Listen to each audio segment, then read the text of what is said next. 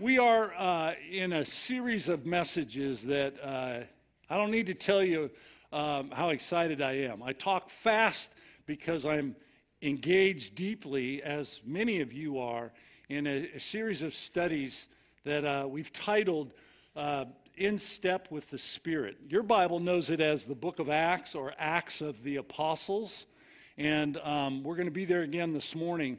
But if you were to zoom out and look at the totality of 28 chapters, you would probably conclude, as I have, that this is really a description not only of the apostles and the first church, as we've come to call it. By the way, I got to give a shout out to Doug Wynn. You're real close. You're right here at home, and we love you, brother, and miss you. Back to my point, this zoomed out look at Acts, you come away with a sense that this is truly about the Holy Spirit coming as promised in Acts 2, and then it changed not a few things, not most things. It changed everything to have the Holy Spirit present and powerful and moving mightily in that first church. And this is a season spoiler, but at the end of this series, my hope is that we will be convinced that we are the Acts 29 church, because there is no 29th chapter, just to let you know about that. We are the 29th chapter. Y'all, you got it? We are. That means we need the same Holy Spirit to pull off the same results until finally we hear a trumpet sound and the clouds part, and our loved ones that have gone before us and are with Jesus now will return along with Jesus, grab God's people, and I hope you're one of them, and head home. Amen? Amen. That's what I believe with all my heart. I really do. So I want to take you from that sort of amen moment quickly to one of the saddest moments for the first church that we talked about when it came up. Not many weeks ago.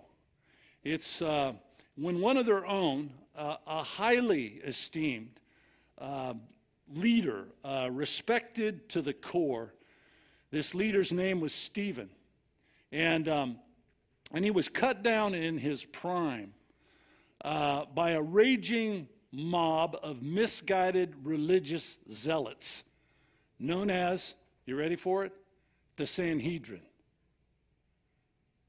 They were the spiritual leaders, presumed to be, anyway, of the day. They were leadership run amok. They were leadership that said, I'm glad I got this spot, because you'll listen to me and shut up. I get to call the shots. You hearing the word control and power? Is that the style Jesus taught? No. Yeah, the greatest among you will be, servant of all. Man, I wish we had an example of that's right, that's how you did it, Jesus. So somehow they missed that, and in the process, they took down what I would call an early church, first church giant, Stephen. And on that day when that happened, it's at the end of chapter 7, there was one person watching it go down. And believe it or not, as they stoned Stephen to death, he had a smile on his face.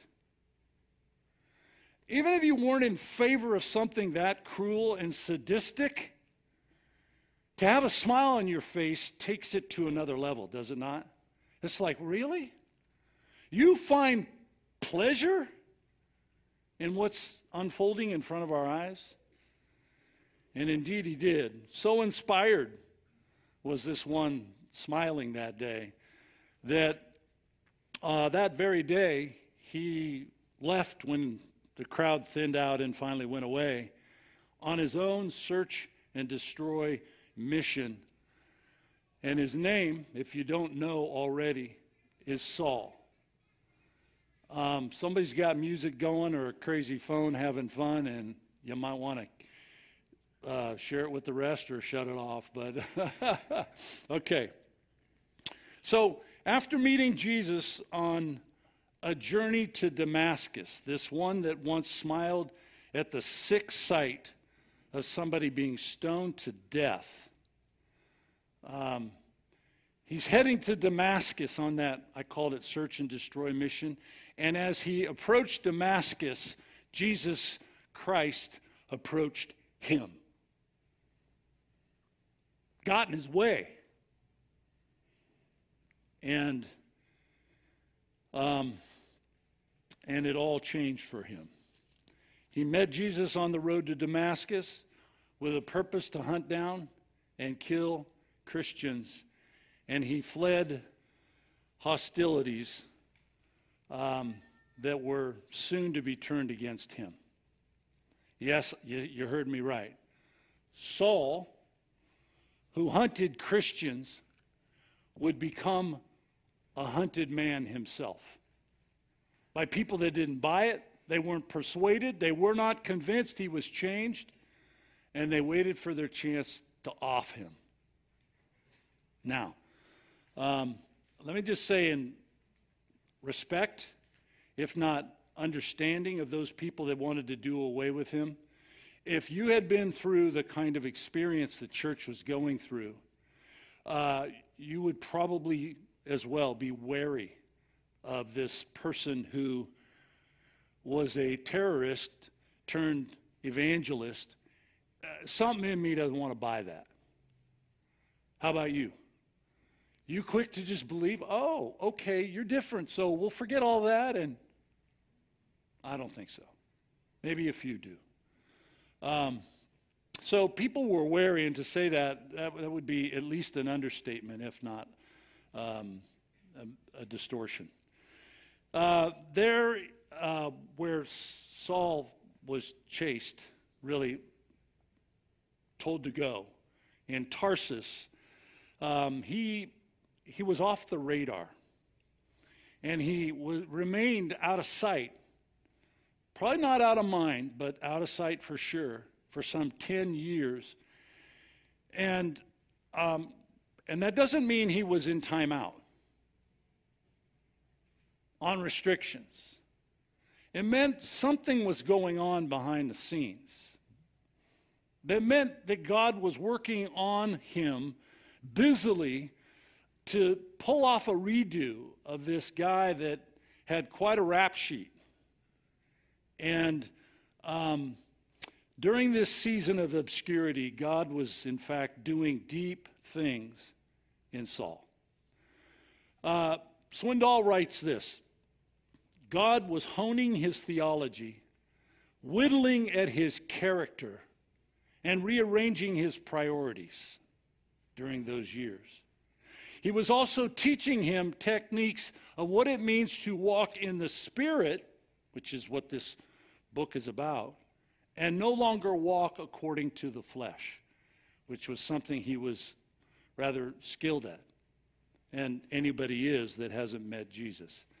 So let me just stop myself. We're going to get into the text in just a moment, but God still does that. What I've just described in Saul, meeting Jesus, and going away for a decade, God does that. Maybe not the same length of time, but maybe I'm talking about you right now. You feel you're kind of in that season. You can relate to that. Let me give you a sense of how it might feel for Saul and maybe you. You feel sidelined. You feel sort of put on a shelf. You're told to stand down, and you know there's things going on, things that you have a new heart to be part of, but you're told, no, it's not time yet. Ever felt that way? Ever felt pulled from the action? Okay? I don't mean a childhood memory when you misbehaved, but I'm talking about in life, maybe now. You're kind of nursing this possibility that life, it could pass you by. You may miss something. It's like, put me in, coach. What did I do wrong? That kind of thing. Silence may be golden, right? But not when you want to be in the game. I'll confess, I was a high school baseball star. Okay. I played left field in high school, okay? We'll debate the star part. How many of you know baseball well enough to know that the batter at the plate doesn't just do what he wants, right? There's Bob George, who gives him direction? The manager. Where's the manager? And who else gives direction? Somebody's going to say Jesus. I know, I get it, okay. All right? The third base coach, he steps back, he whacks his feet because it looks cool, and then he looks over, and there's all kinds of, signals. That whole deal. None of it matters except one prearranged signal. And in my case, I stood at the plate, and I was ready to go for the fence because we needed some runs, and I had some obvious strength. And so anyway, I'm standing there, and I get a signal from my coach that was different than I practiced at the plate. And I stood there and waited for the pitch, and I swung for Saigon. I mean, I was going to kill it, and I missed. And my coach put his hand up to get a timeout in baseball and came, and he's signaling to me to walk over, and he's like, his head's down. You know when both the veins are popping out? Yeah. He comes up to me, and he goes, McCracken! I'm going to have a stroke if I do that again, but... and he's McCracken! He's trying to, and his lip's bleeding because he's biting his lip. And he's going, did you not see the signal? And I'm like, oh, Coach, come on. Can it just be about the two of us? The whole world's watching, And the coach, as soon as I was done with my at-bat, I was on the bench. And I got to watch until I learned my lesson. I got to watch and be tortured by, let's just say, less talented athletes.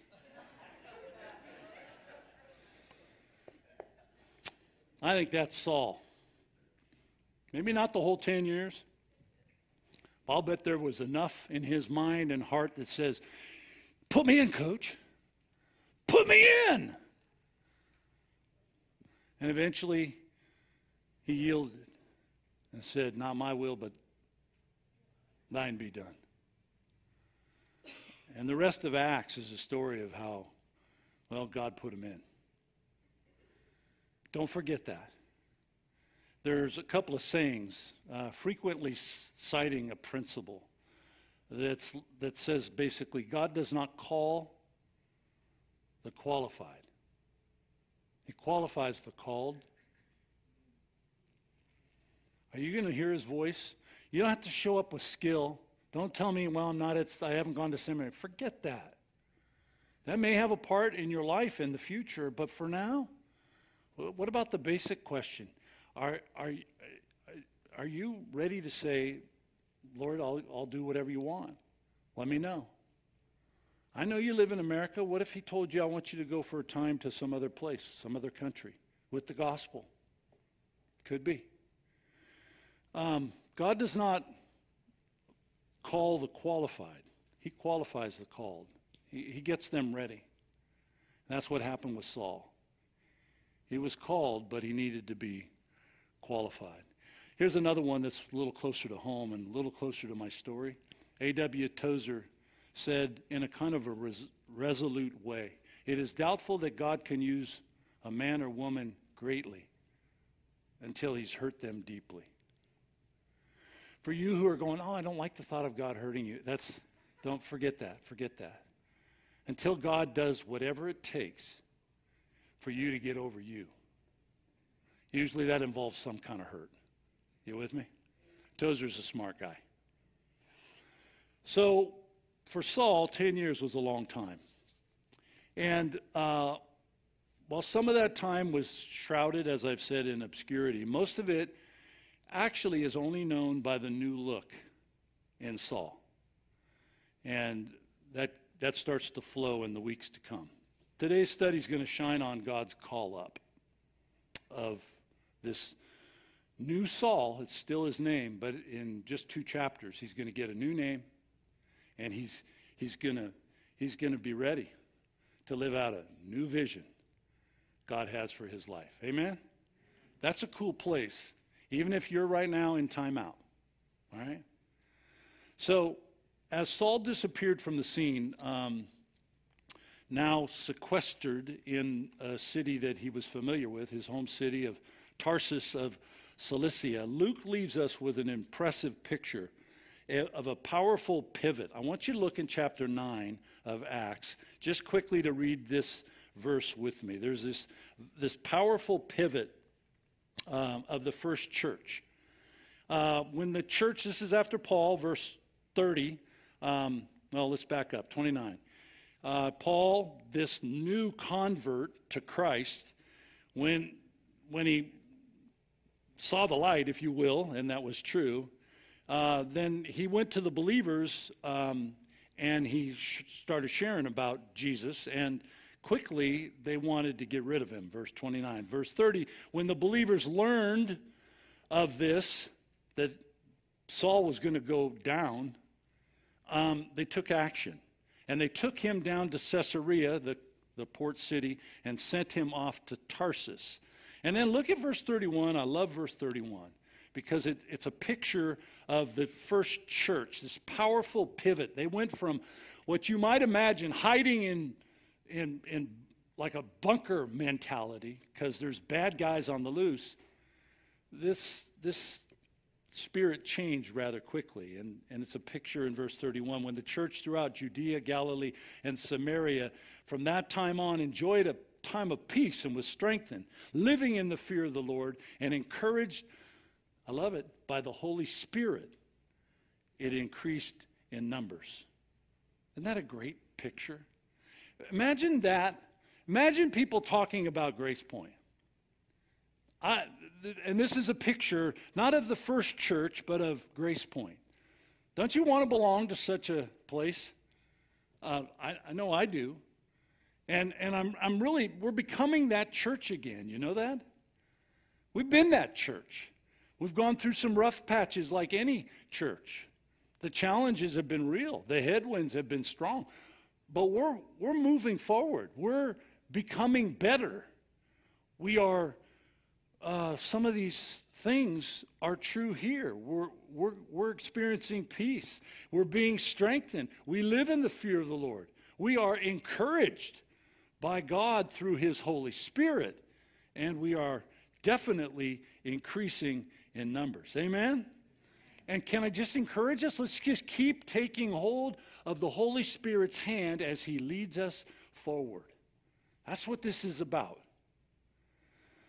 That said, let's flip quickly to chapter 11, which is where we left off last time. Pick up on the progress of this increasingly exciting church, the first church. And they're scattered for obvious reasons and those that I've kind of tried to capture quickly here today. But they're scattered in lots of different places. And they're scattered to implement, we're going to read it now, the third part of Jesus' words that they are to take the gospel when the Holy Spirit comes upon them. This is Acts 1:8. And they're to take it to Jerusalem, where they were spoken, to Judea, to Samaria, and then he says, and to the ends of the earth, which is where my title comes from this morning. Now let's read it together. Verse 19. Now those who had been scattered by the persecution that broke out when Stephen was killed traveled as far as Phoenicia. I'm pointing north because that's where it was. Cyprus and Antioch, spreading the word only among Jews. Next verse. Some of them, however, men from Cyprus and Cyrene went to Antioch of Syria. There's two Antiochs. This is the eastern Antioch. They went to Antioch and began to speak to Greeks also. So Jews and Greeks also, telling them the good news about the Lord Jesus. In verse 21, I love it. The Lord's hand was with them. That's why I said let's hold on to the Holy Spirit's hand. The Lord's hand was with them, and a great number of people believed and turned to the Lord. Incredible stuff. This illustrates what we just read, the principle, bloom where you're planted. You heard that principle? Bloom where you're planted. Let's not forget these people fled for their lives. That's a time of panic. And you hide when those moments happen, and you hope for a reprieve somewhere along the way. That's just human instinct. But Luke reports that as far as Phoenicia, which is, if you're like, where's Phoenicia? Think present-day Lebanon. Present-day Lebanon, north of Israel, on the coast. It hugs the Mediterranean. It's a thin little country and a long one. So we're told that in Phoenicia, it was known in that day, Cyprus, which is an island off the Mediterranean, off the coast, kind of west and north of Haifa, modern-day Haifa. It's in Syria, and it was this Cyprus was also the home to somebody that shows up today in our study, Barnabas. That's where he comes from. And then he adds a third place, that they are also from Antioch. Do you see that? They went to Antioch and began to speak to the Greeks there. Antioch's a big deal. 300 miles north of Jerusalem. Sort of straight up and tilt just slightly west. That's Antioch. 300 miles north of Jerusalem. And in the ancient world, one of the three largest cities in the Roman Empire. It's the difference between taking the gospel to Burns, Oregon, and taking it to Seattle. Not that one city's better than the other, but one city's small and you can reach it all in about a day.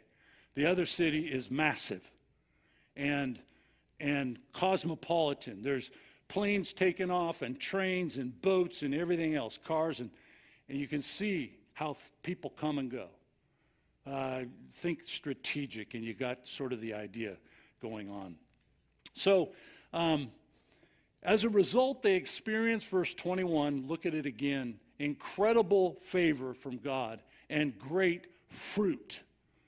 That's what I call the Holy Spirit telling us that great numbers of people believed and turned to Jesus. That means they did an about face. They didn't just get a little religion. They believed in Jesus, the one who came and died and was buried and rose again on the third day and is coming again for his people. They stopped in their tracks and said, that makes sense. I got to have a part in that. And the answer is, yes, you do. And the offer is yours. Take part in that. Believe in him. Repent of your sins.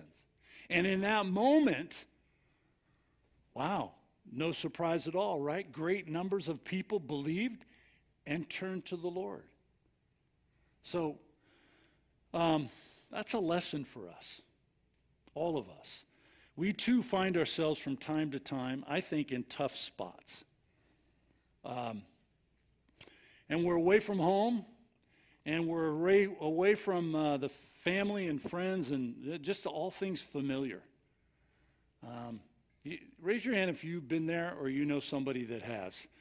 You've dropped a child off at school, whatever the case. So you're in that unfamiliar place, and you have a choice if you're that student or if you're new to an area. I spoke with some of you here this morning that came from the state south of Southern Oregon, where I came from, or California.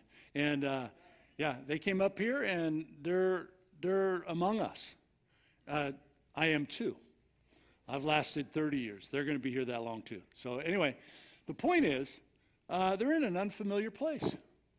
Heard about this place, but they have a choice. Anybody in this spot does. These Christians did. They're in Antioch, and they were running for their lives, all that stuff, and they can be sullen, and they can pull back.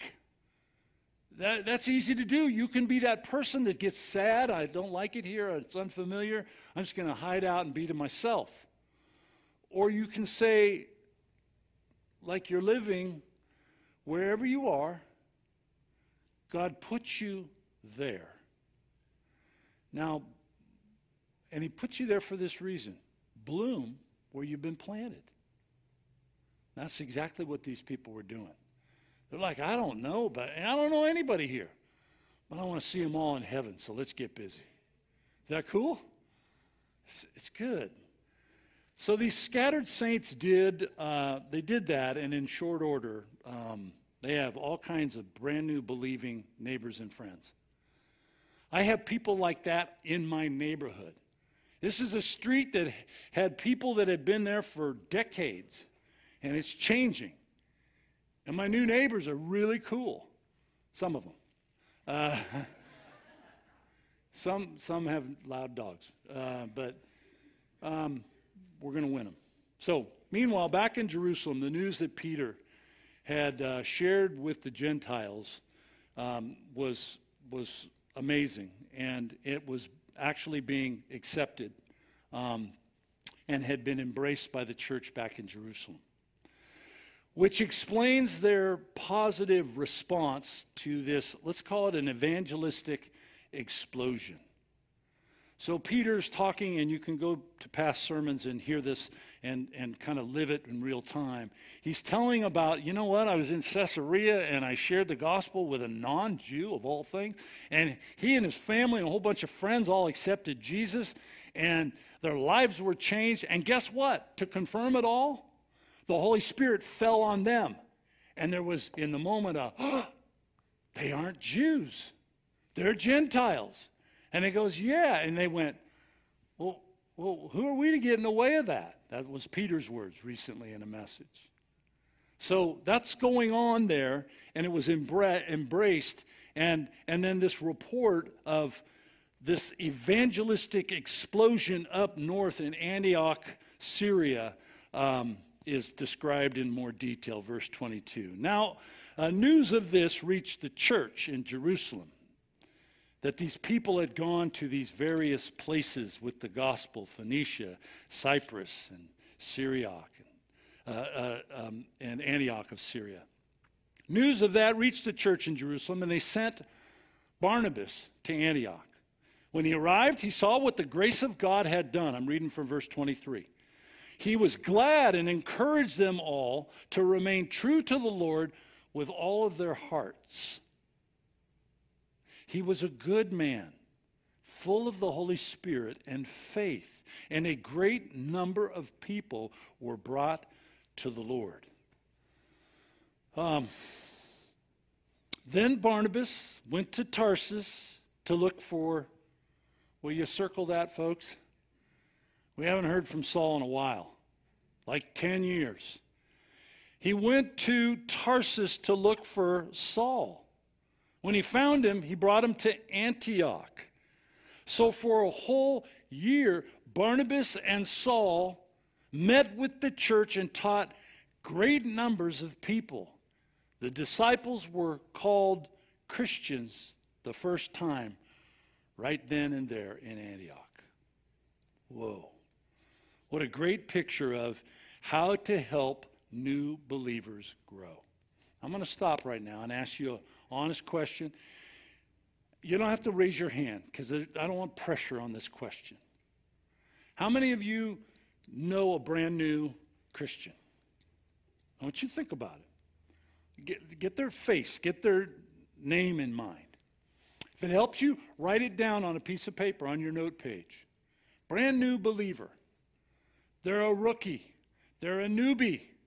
They don't know much, but they're new, and you know them. Okay? Now, we're given instruction here on how to help new believers grow. 2 principles, we just read them.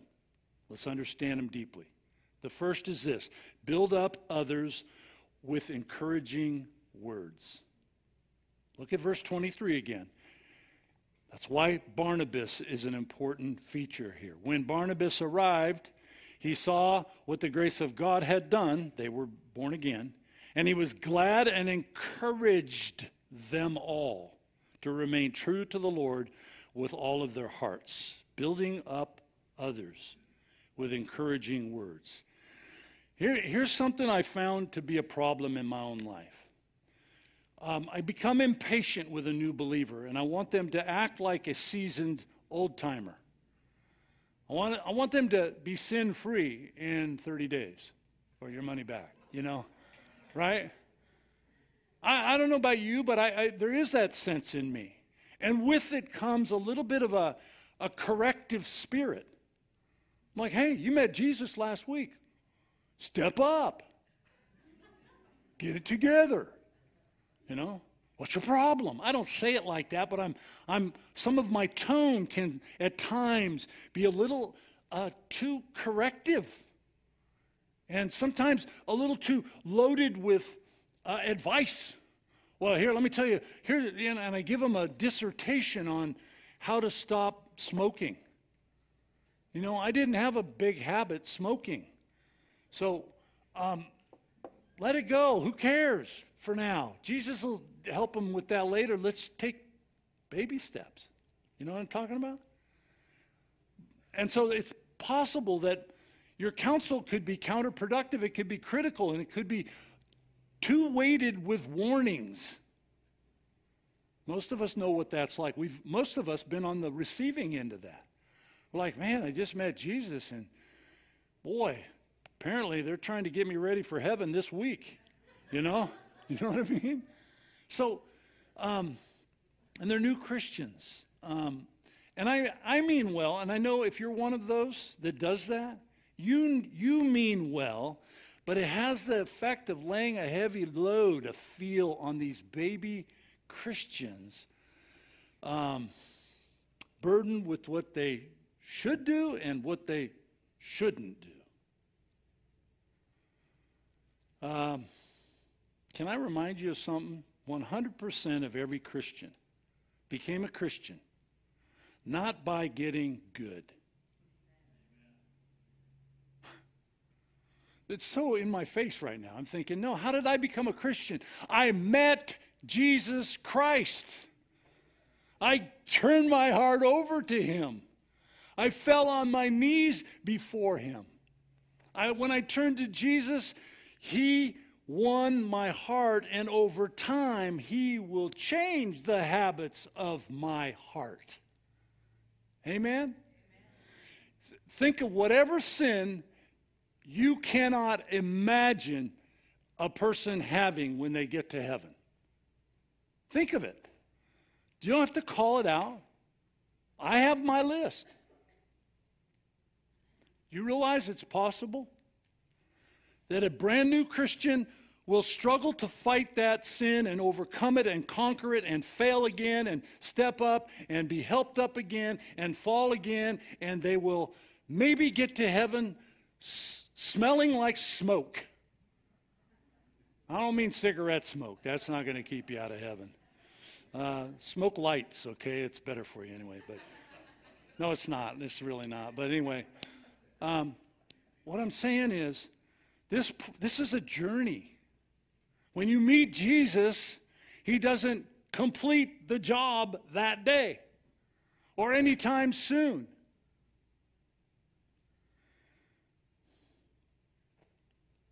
I'm counting on seeing people in heaven that have soiled lives on earth. Does it mean Jesus goes, oh, I guess we'll make an exception? No. 100% of everyone that gets to heaven has met Jesus Christ, has said, Jesus, come into my life. Holy Spirit, fill me. I repent of my sin and make me brand new. If anyone is in Christ, 2 Corinthians 5:17 says what? They are a new creature. Old things have passed away. Behold, everything's new. Does that mean all their sin's gone? Well, yes and no. It means it's the etch-a-sketch effect. You know how I talk about that? It's over. You're cleansed. Sin's gone. But by golly, the next day they sinned again.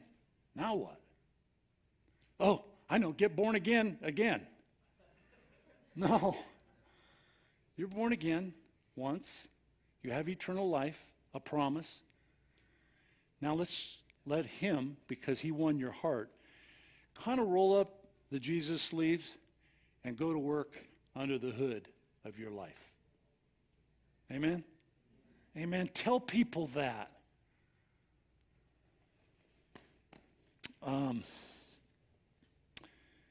Remember also that heaven, I try to stop sometimes when I'm reading the Bible and listen.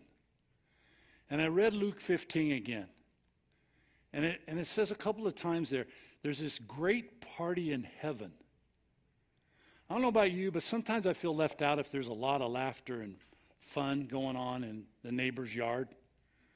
You know, last night there was 50 people in my new neighbor's yard celebrating their daughter's wedding. And I'm like, man, I'm not dressed for the occasion, but it sounds like a cool gathering, right? You know, great new people. So here's the deal. Heaven has these parties. Did you know that? Luke 15 tells you twice. Story of the prodigal son, story of the lost coin, the lost sheep. And then it says this. I tell you, verse 7 of Luke 15, that in the same way there will be more rejoicing in heaven over one sinner who repents than over 99 righteous people. Heaven loves a turnaround story. I want to be a part of those turnaround stories. I really do. I hope you do. So no wonder the church sends someone like Barnabas, a.k.a. son of encouragement. Isn't that his name? That's what we've talked about before when we met him, chapter 4, verse 36. And they send him with the purpose of looking after and encouraging these people to stay close to Jesus. That's why these words are so cool. What's Barnabas' purpose and mission? To say to a brand new Christian, stay close to Jesus, the one who won your heart. That's good. Barnabas used many tools to encourage these baby believers. So do you see the word again? Just so you're clear on this. The word in verse 23, he encouraged them all. The word encourage is an interesting word. What does it mean to encourage? The word encourage means to stand alongside someone with courage, with counsel, with comfort, which is really standing close to him, and with hope. Would you write those 4 things down? Because they're in the Bible. To encourage someone is to come alongside. Don't shout it. Put your arm around it. You know, get close to them and say, hey, let me give you some, well, let's start with courage. Because this is a hard time. People are giving you a rough time for becoming a Christian. You're a new Christian. So give them courage. Give them counsel. What do I do here? I don't know what to do. Give them comfort because it will be difficult. And then give them hope because it will get better. That's what the Bible describes. In fact, it was the word the Apostle John used 4 times in his gospel and once in 1 John chapter 2, verse 1, the epistle he wrote, one of 3, to describe, you ready for this? The work of the Holy Spirit. That's right. The Holy Spirit's work is to do what Barnabas is doing here, to encourage. Put it together, and Barnabas, inspired by the Holy Spirit, was spending time with these baby believers for the purpose, to read it again, to keep their hearts true to the Lord. Man, I know a ton of you are good at that. Get gooder. Do it, do it, do it, do it. Say, it's okay, you're going to make it. I know you stubbed your toe. I know you stumbled badly. It's all right. That's hope.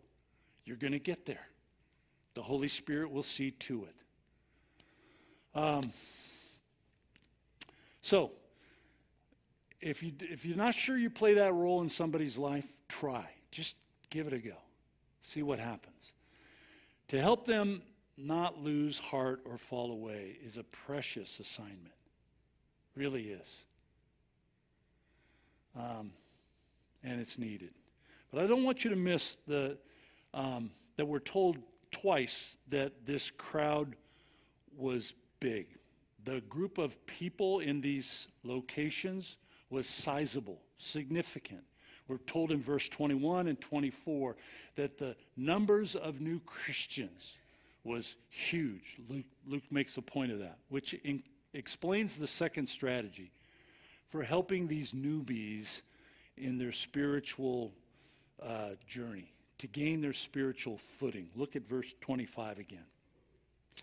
Barnabas went to Tarsus to look for Saul. That just comes out of nowhere, doesn't it? But actually, there's something behind it. When he found him, he brought him to Antioch, and he did so that for a whole year, notice this tag team, Barnabas and Saul meet with the church and taught great numbers of people. So, train up others in God's truth is the second principle.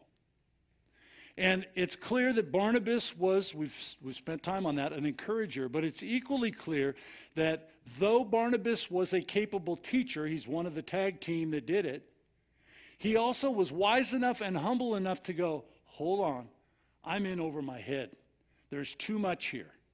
Too many people for me to properly care for and mature in the faith. So he reaches out to someone in his memory that he had confidence in to help teach new believers, to explain, because he knew this stuff inside and out. So who did he find? No surprise here. He taps Saul. And Saul is not too far away, actually 125 miles to the west.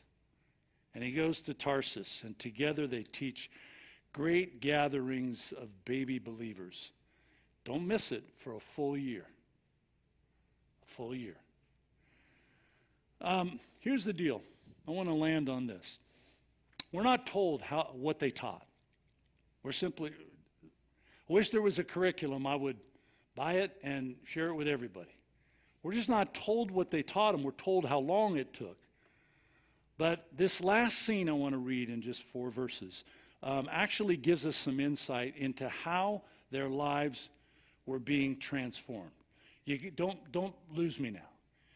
If you're a new Christian and you do what we're about to read in these last 4 verses, something happened inside you to make you even aware, much less responsive to that need. Verse 27. During this time, this is after they've been teaching for a year. During this time, some prophets came down from Jerusalem, that is, went north. They came down the hill from Jerusalem up north to Antioch. One of them, named Agabus, stood up and through the Spirit predicted that a severe famine would be spread over the entire Roman world. That means most of America would go hungry. This happened during the reign of Claudius. The disciples, as each one was able, decided to provide help for the brothers and sisters living in Judea. That's a long way away. They did, sending their gifts to the elders in Jerusalem by Barnabas and Saul. People, their lives were being changed. If you're all in just for yourself, you don't naturally learn, you know what, it's not about me, it's about others. And it's about what God wants to do through me. You don't learn that overnight.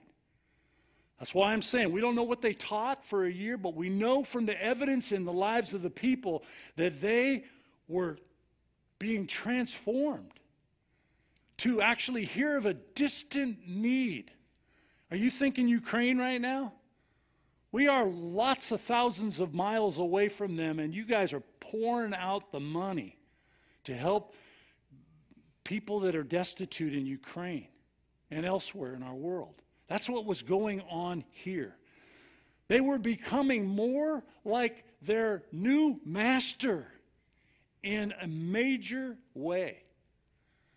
I say a major way because for most people, the last thing to get baptized is their wallet. Right? Oh yeah, I'm all in for Jesus. What are they going to? They're going to pass the offering plate? What's that about? Takes a higher level of transformation to say, you know what? You don't own it. And the church don't own it. Jesus owns it all. And he has a legitimate claim to all of it. He asked for some of it. They are learning this. I want you to follow this thread quickly and we'll be done. They remember Jesus' words way back in Luke. Listen to these words, chapter 6, verse 40. He says these to his newly recruited disciples. There's 12 of them. He said, the student is not above his teacher, but everyone who's fully trained will be like their teacher. Okay? Would you circle that in your mind as one point? Okay? And then add to that, remember John's words? When defining the nature of love, he's sitting around telling people this is what love is. 1 John 3, verses 16 to 18. This is the second point. He says, this is how we know what love is, that Jesus Christ laid down his life for his friends.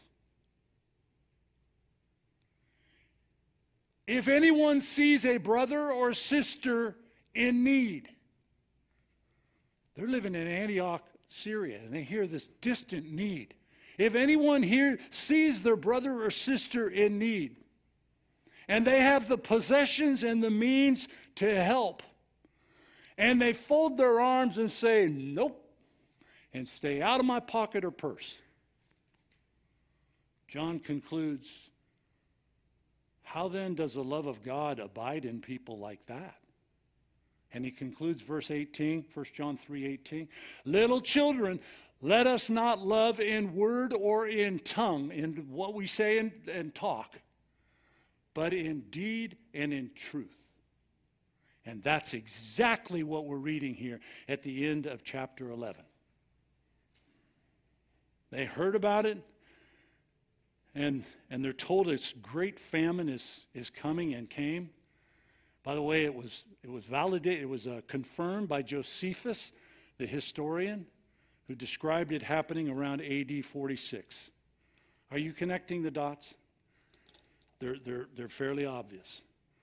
These young Christians had grown in their new faith. They had been encouraged and they had been taught. And with their eyes on Jesus, we're told twice in this passage, verse 23 and 26, their eyes were on Jesus to respond to this epic need as Jesus would respond, in deed and in truth. And you know what happened as a result? The gospel continued to spread to the ends of the earth.